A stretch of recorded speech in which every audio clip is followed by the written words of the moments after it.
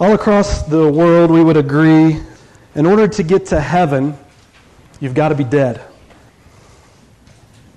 The question on how we get to heaven is a different matter altogether.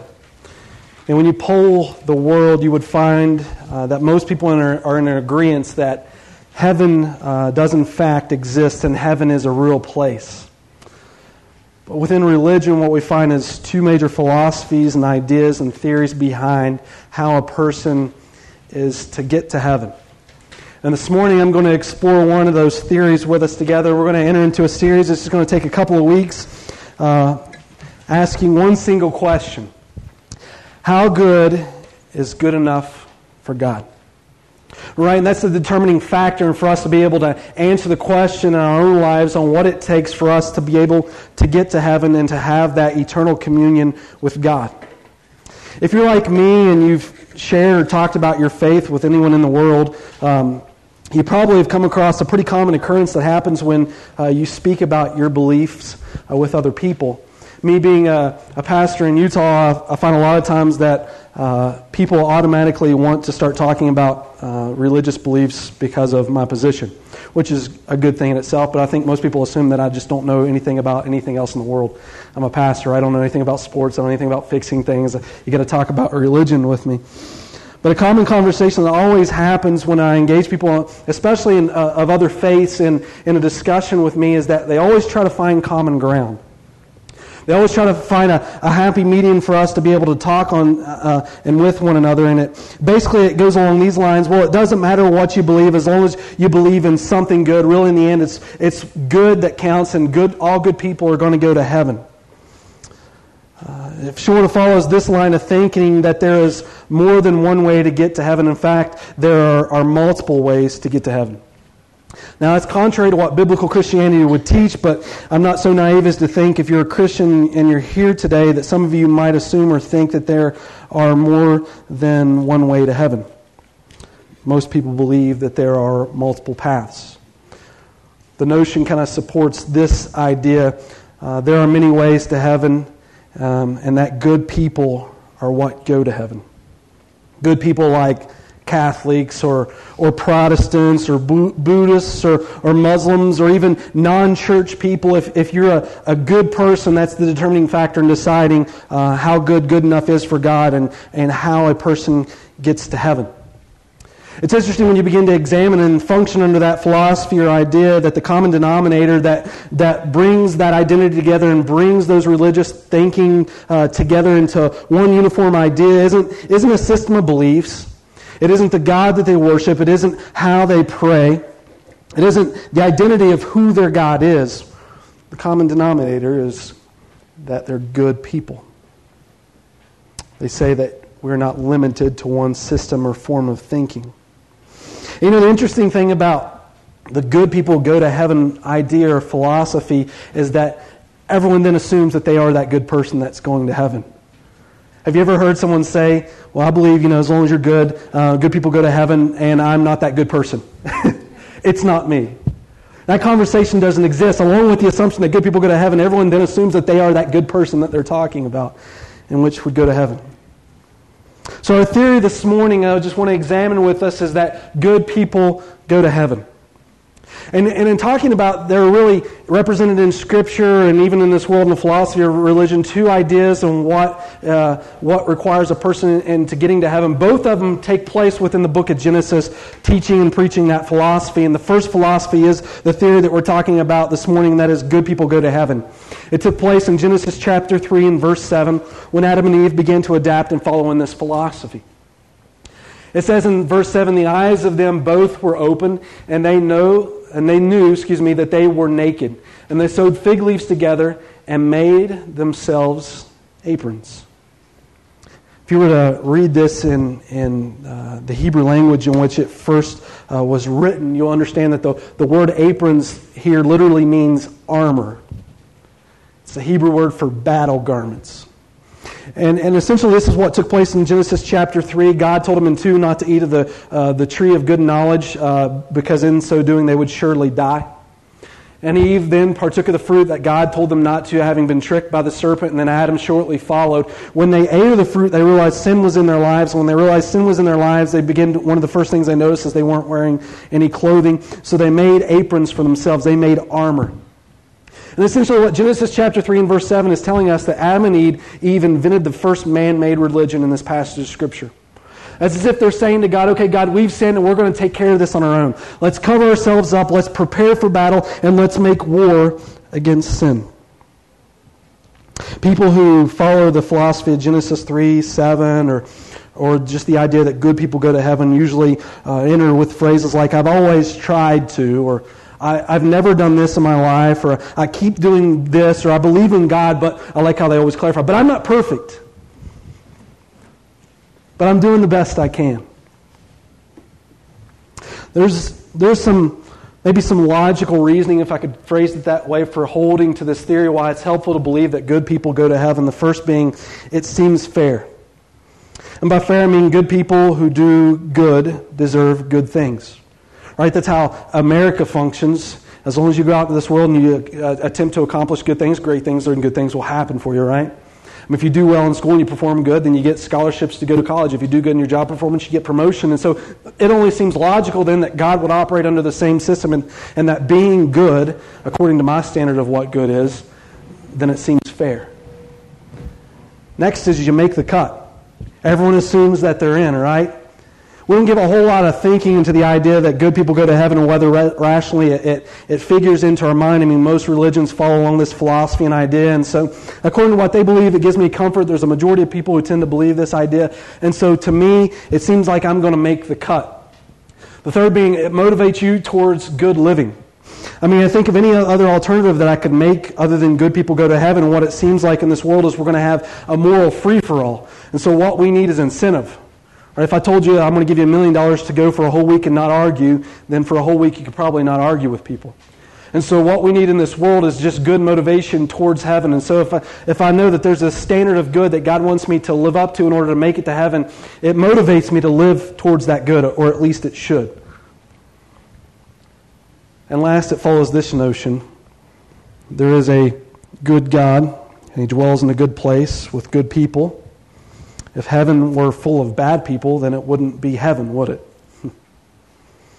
And so people, starting with Genesis chapter 3 and verse 7, have began to hold or have historically held to a theory, which is good people go to heaven.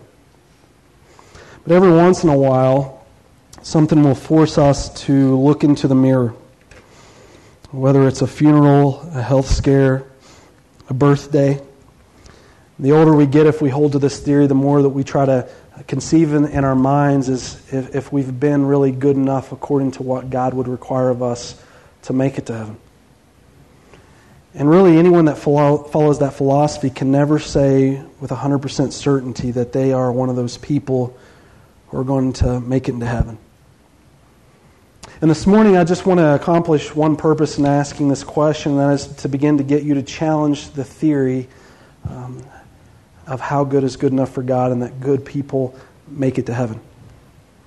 See, because if you're like me, at some point in your life, you've probably engaged in a conversation dealing with religious thinking with someone else who held this idea, if it not being you yourself. And I think the more that we challenge this theory and we begin to examine and look into it, what we discover is that the good people go to heaven theory doesn't really hold a whole lot of water. In your notes this morning, you'll see just the first point that I brought up with us, and that is simply we are looking for a standard of good. If we're going to say that good people go to heaven, what we need to know really is how good is good enough. I mean, what does God require of us? Let me just say, and if God has a standard for us for how good enough is for us to earn our way into heaven, I mean, He is doing a stinking poor job in our lives of communicating to us what that standard is.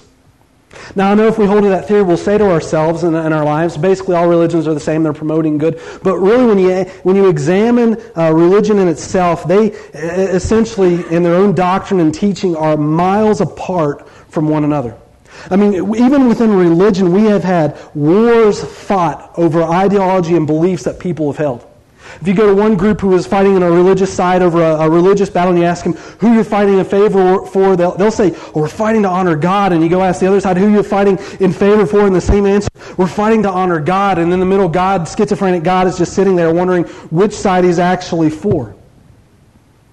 Religions really are avenues apart from one another.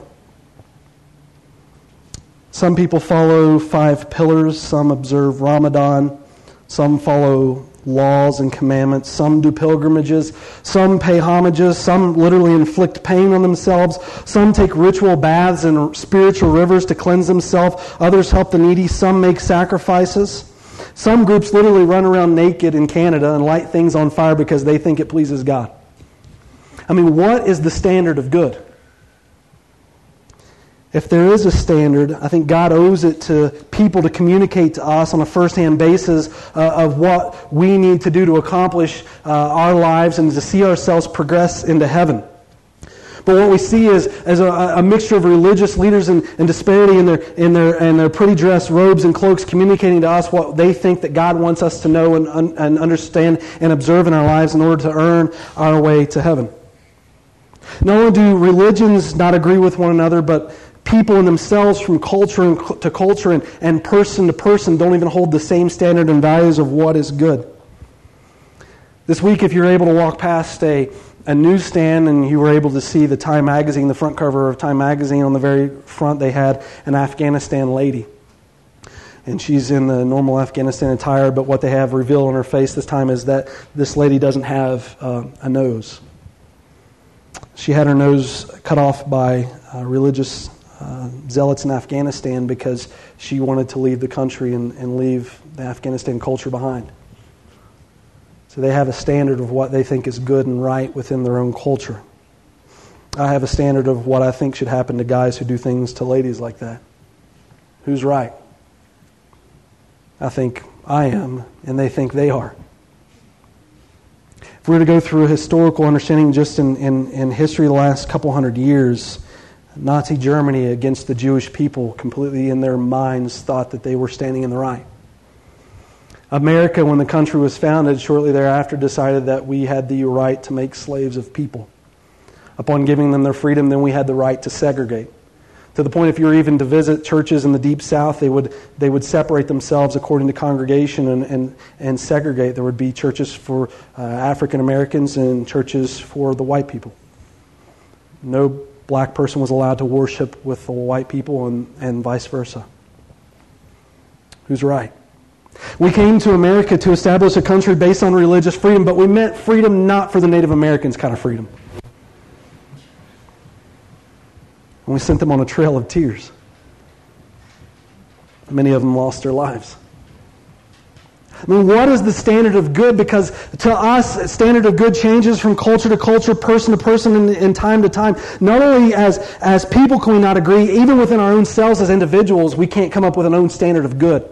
I mean, what does God use to judge us? Is it the single and free stage that we use to gauge our goodness? Is it a young and married couple stage? Is it the married with children stage, or is it the too old to care stage?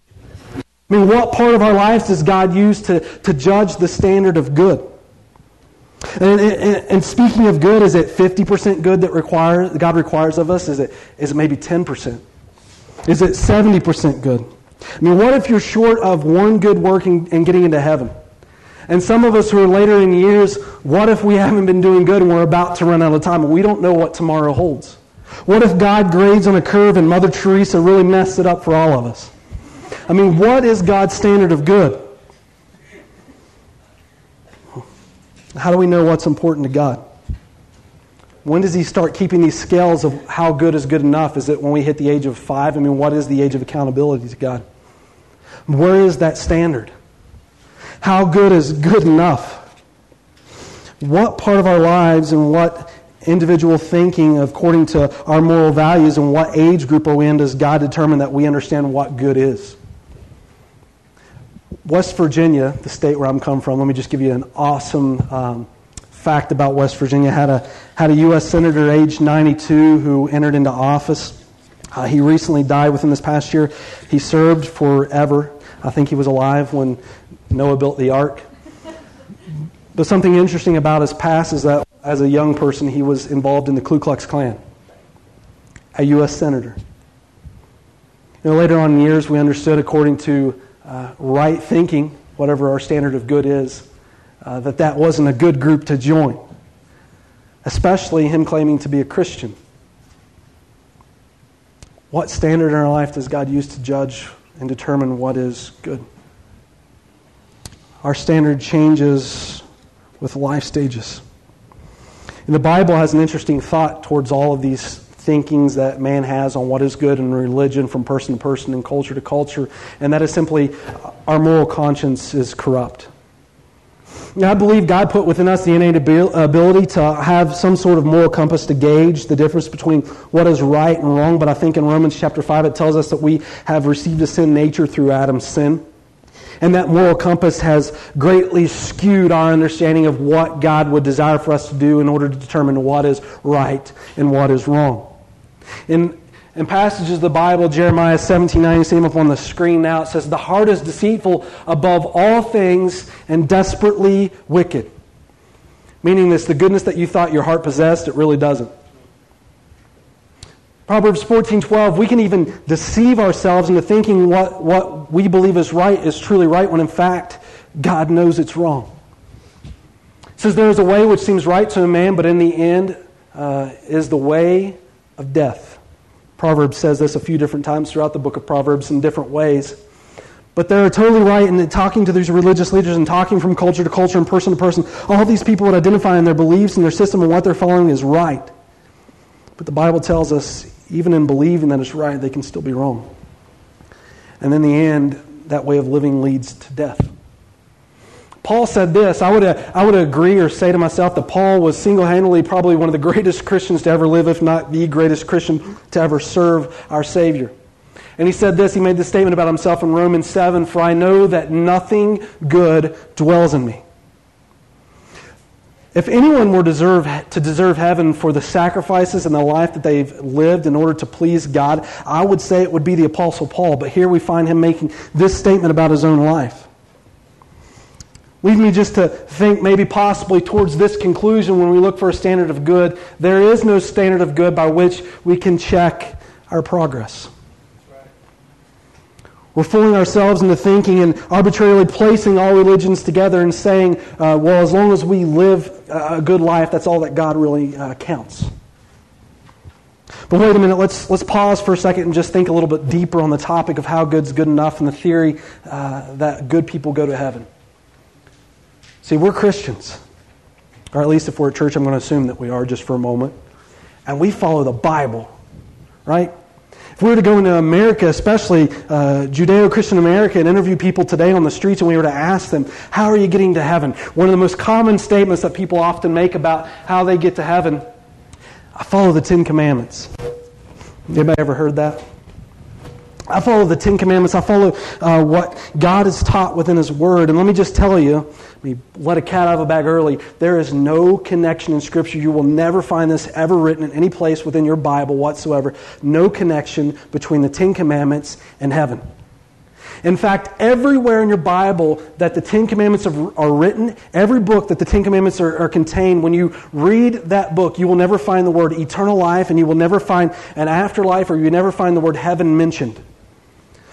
This form of teaching was so popular even among a religious group known as the Sadducees. If you read Jesus' interaction in the Gospels, you'll see a lot of time two religious leaders coming before Jesus, one being the Pharisees, the other being the Sadducees. The Sadducees followed the first 5 books of the Bible, which were the books written by Moses. It was the Torah. It was, the most sacred books in all of Israel's Old Testament. To them, it's not old. It's still new. But those Sadducees, in reading those 5 books, came to this conclusion after reading the 5 books, one of which contains the Ten Commandments, which is Exodus, that there is no afterlife whatsoever for man. Because they saw no connection between God's law and an afterlife because it wasn't mentioned in the books of Moses. There is no relationship whatsoever between the law and living forever. Just think about the Old Testament law for just a moment. And people expecting to get to heaven by living to these 10 Commandments. Usually within the first 4 we do okay. because it all deals with a relationship with God, and you can't really measure that in a lot of ways. Sometimes it's a little arbitrary, and we have to take people's words for it. But thou shalt not have no other gods. Okay, I can worship the Christian God. Thou shalt not worship any idols. I only worship one God. Thou shalt not take His name in vain. Don't do that. I occasionally come to church, so I keep the Sabbath holy. Then where it gets tricky. Honor your father and then mother. Thou shalt not kill. You're still doing pretty good, right? Most people. Except for if you're some of the major Christian leaders in the early church, or even the Old Testament heroes that you would call. Some of them were murderers. But maybe God will just let those by. We'll let those ones slide. Thou shalt not commit adultery. Thou shalt not steal. Thou shalt not bear false witness. That's lying. And thou shalt not covet.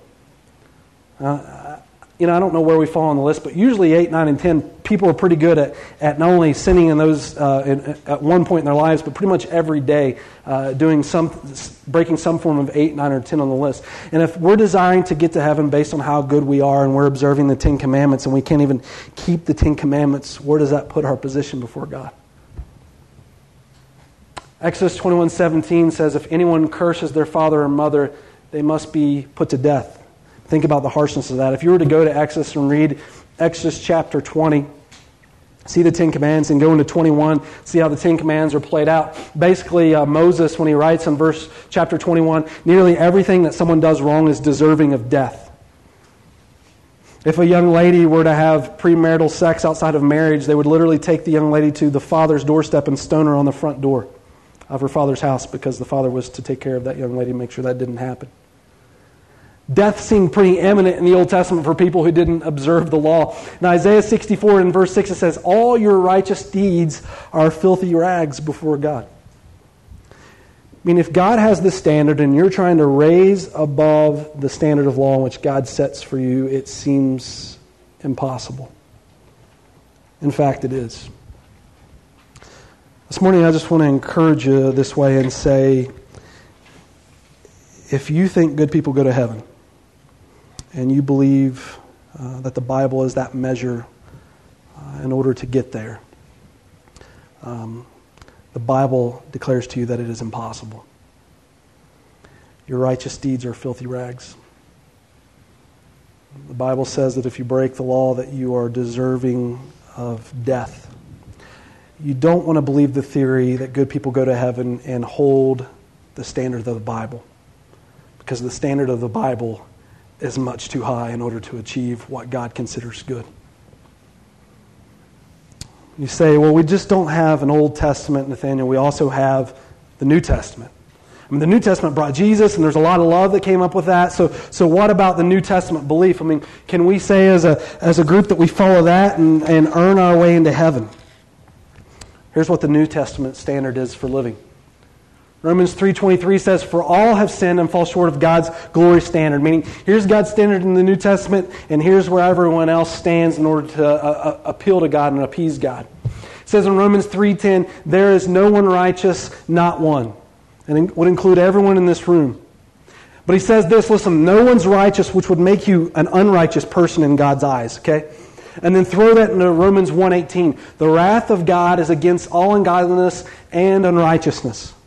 Not only are you not meeting God's standard of good, but it's also sharing with us that we can't meet God's standard of good, and His wrath is against everyone who is unrighteous, meaning every person stands in God's wrath and judgment.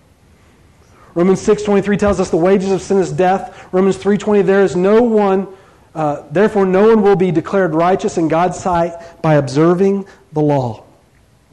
I mean, if you take a system of rules and you put it before God and say, God, this is going to be my standard, I'm going to live up to the standard that you've given us, God is saying it is impossible.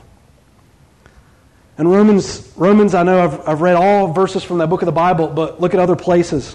This isn't just found in one place within the Bible.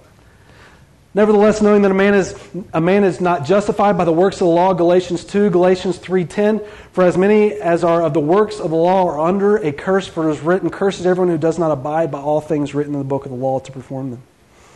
If you take God's law as your standard in order to achieve to heaven, you have to take all of the law. You can't pick and choose, it tells us. And in so doing, you can't live to the standard. Galatians 5:4, you have been severed from Christ, you who are seeking to be justified by the law, you have fallen from grace. And James 2:10, for whoever shall keep the whole law and yet offend in one point, he is guilty of the whole law. So the standard is too high. And if you're thinking that all that requires anyone to get to heaven is to be a good person, the Bible doesn't agree with your thinking. It's not accurate for a believer in Christ to hold to a standard that good people go to heaven.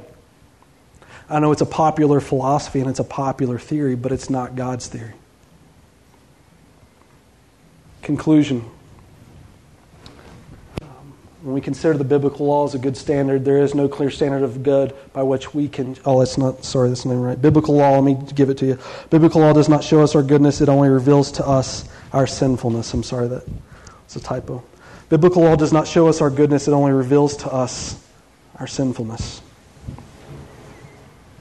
Let me throw out one more test for us.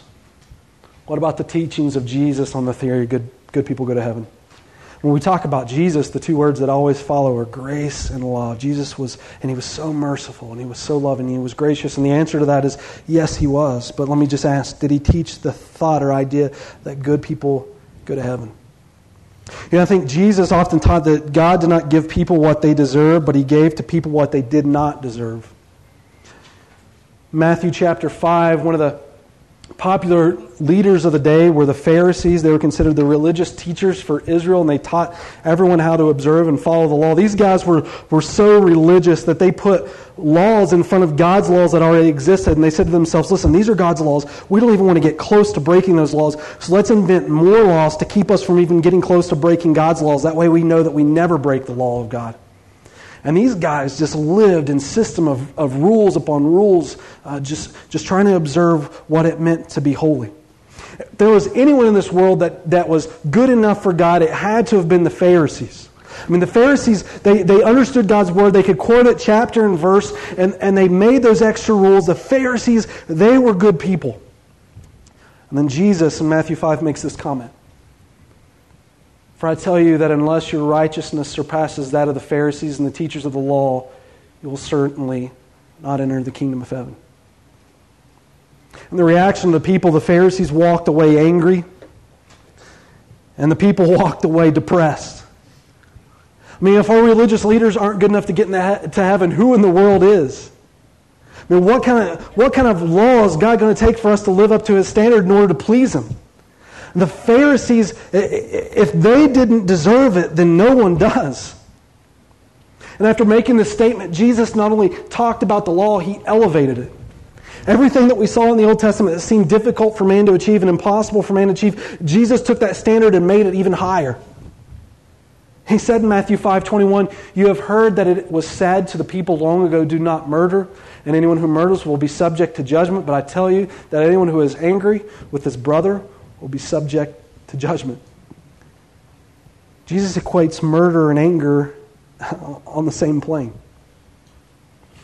He goes on in Matthew 27, you have heard that it is said, do not commit adultery, but I tell you that anyone who looks at a woman lustfully has already committed adultery with her in his heart. Jesus is revealing to man something significant about them, and it's not that we can't observe God's law. We can't observe God's law. But it's that the wickedness of our heart reveals truly where our position is before a holy God. If you'd harbored anger in your heart, anything ill-willed in your heart that would break the law, Jesus considers it sin. What's interesting about what Christ taught about the good people increases as you look at what Jesus taught about the bad people. Jesus essentially was teaching in this passage of Scripture that good people don't go to heaven. But what was so thought-provoking about Christ towards the people around Him, and what the Pharisees really hated about Christ, is that Jesus also taught that bad people do go to heaven. You remember on the day Jesus was crucified, as He ascended up into Calvary with the cross on His back, and He was hanging from the cross, there was a conversation that took place between Him and two other criminals that were there on the cross with Him, on the crosses beside Him, and one of the criminals was anti-Jesus, if I could say that. And the other one had compassion towards who Christ was. It says one of the criminals who were hanged there in Luke 23:39, there was hurling abuse at Him, saying, "Are you not the Christ? Save yourself and us." But the other answered, and rebuking him said, "Do you not even fear God, since you are under the same sentence of condemnation? And we indeed are suffering justly, for we are receiving what we deserve for our deeds, but this man has done nothing wrong." And he was saying, "Jesus, remember me when you come into your kingdom." If you read this in the King James, you'll notice that the people were referred to in the King James as thieves.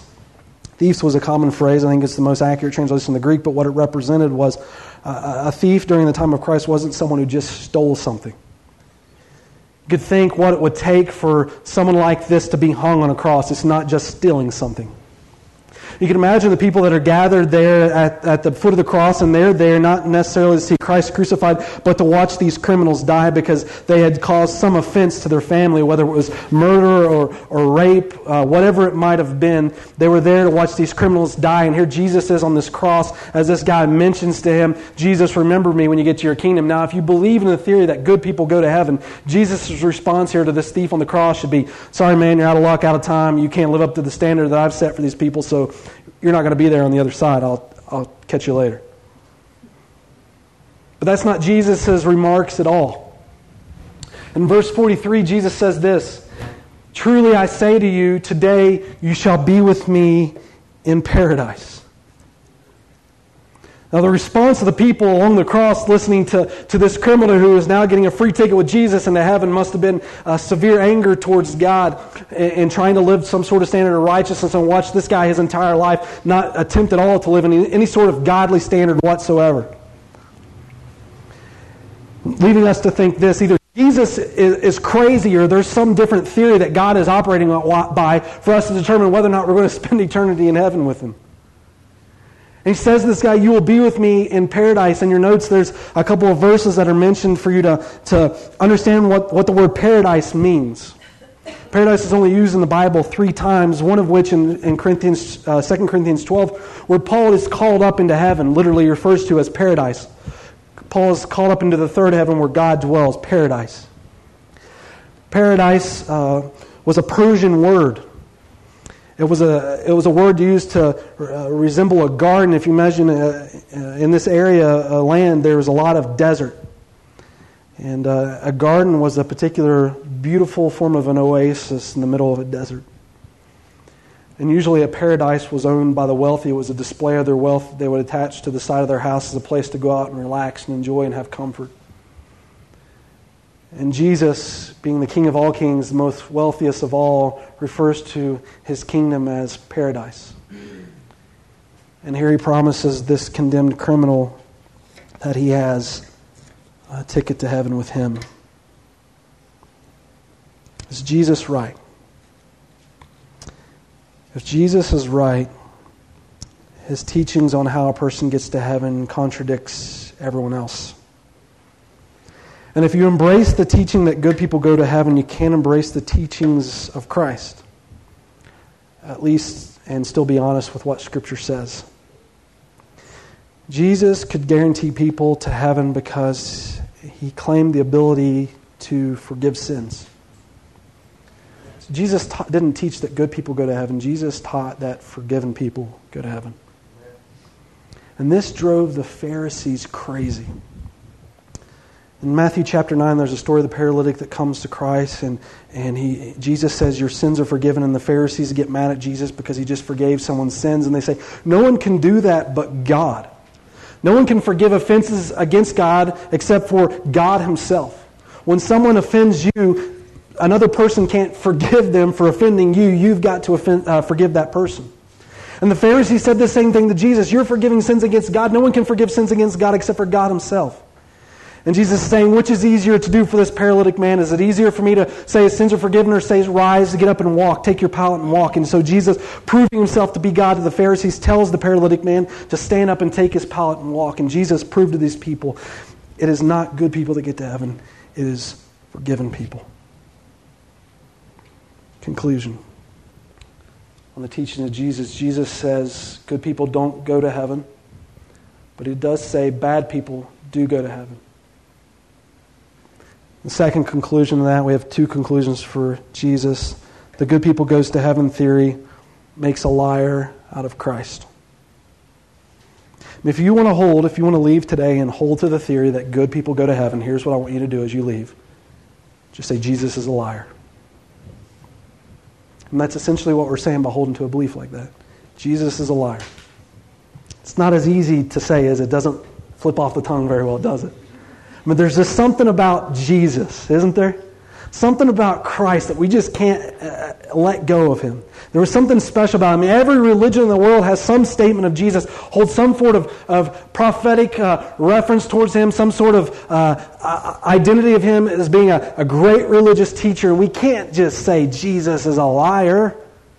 He was a good person. And He taught good people go to heaven.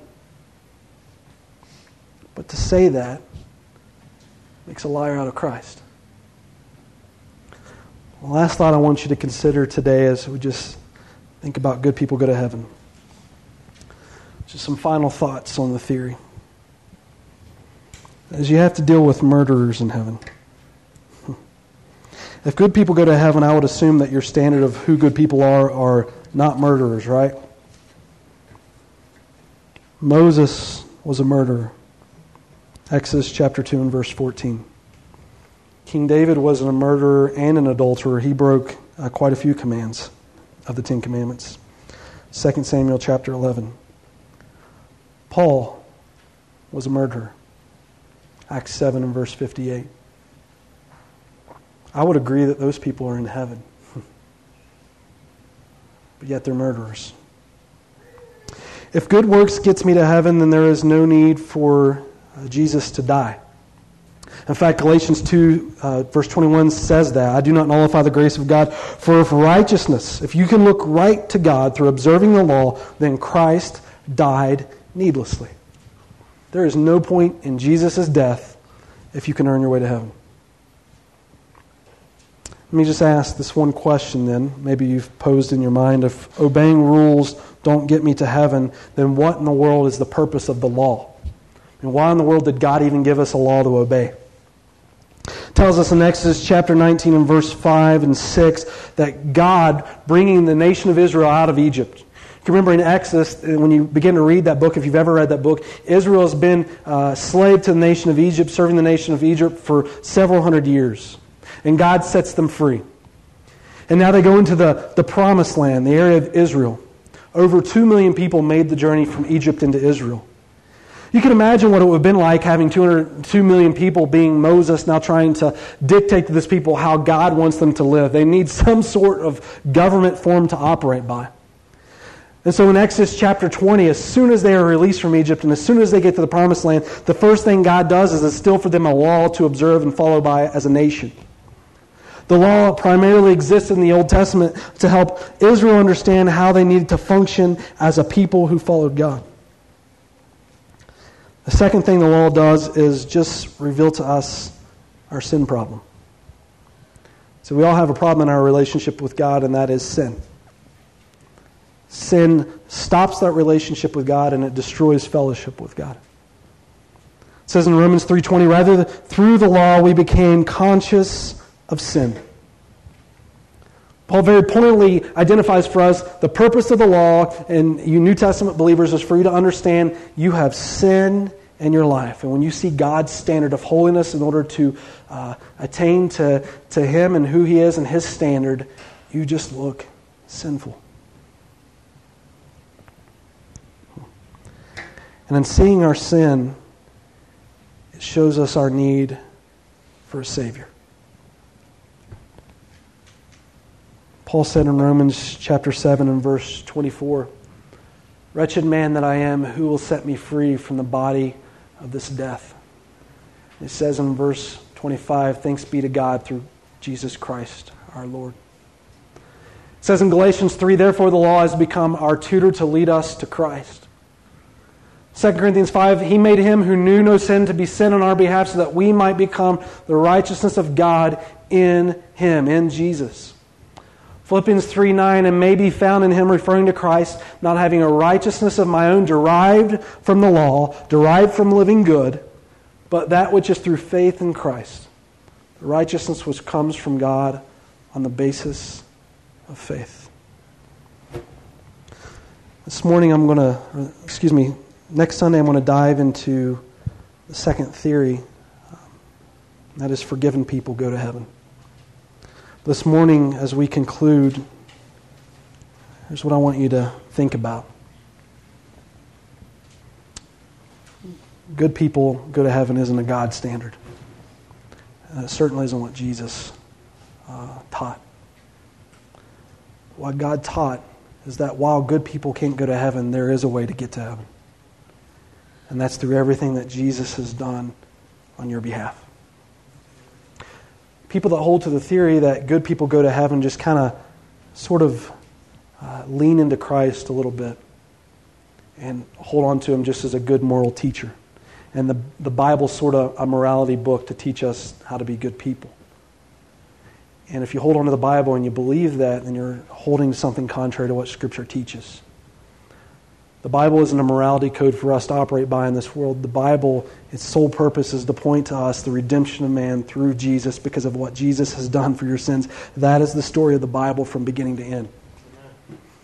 In the book of Genesis, in Genesis chapter 3 and verse 7, you saw what Adam and Eve's remark was to God. They put fig leaves on themselves, they prepared in the soldiers' battle of armor, and they ran and they hid from God, wanting to fight sin on their own. And what you see just a few verses later is God coming to the garden, God making a sacrifice of animal skin. He clothed them in the animal skin, took off the garments that they made, and the Hebrew word for that garment is priestly garments. And Jesus gave them this promise: I'm going to come to this earth, and I'm going to die for your sins. It literally says Satan will bruise his heel, but Christ will crush the head of Satan. The Bible isn't just asking you to lean a little bit into Christ. The Bible is asking you to give everything that you are to what Christ has done for you. Good people don't go to heaven. Forgiven people do. And whether you're a thief on the cross who has murdered countless people and raped and pillaged and stolen, or you're that guy who's sitting here today that's just lived a good life, either way, God's standard's much too high, and you need Jesus. I came to a point in my life when I realized that my way of living isn't going to get me there. And I just got on my knees and I said, Jesus, I realize what you've done for me. Wherever you're going, wherever you are, whatever you want from me right now, God, I'm giving it to you. I believe that you died for me. I believe you alone take me to heaven. And God, I'm placing my trust in that right now. Jesus said, I am the way, I am the truth, and I am the life. He didn't point to a religious system. He pointed to himself as the solution. And John the Baptist agreed when he looked at Christ coming on the Jordan River, and he said, behold, the Lamb of God who takes away the sins of the world. Let's pray.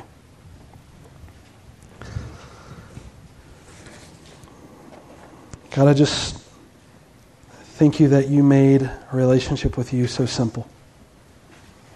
And God, I pray that whatever we're holding to today that's anything other than what you desire for us, God, anything other than just placing our trust and faith in you, that we just lay it all aside. God, help us to be confident in the hope that we have in you.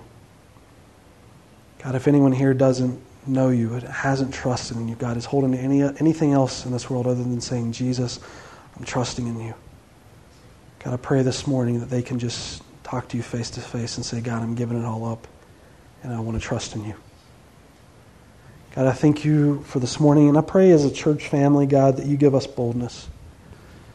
When we're entered into conversations with people who hold to the thought and teaching that as long as you're good, that's all that matters. God, but in a loving way, in a compassionate way, we can share your truth. We can share the hope that we have in you. God, I thank you for this morning, this church. We just pray you keep building your work in your kingdom here. God, bless us this week. It's in Jesus' name. Amen.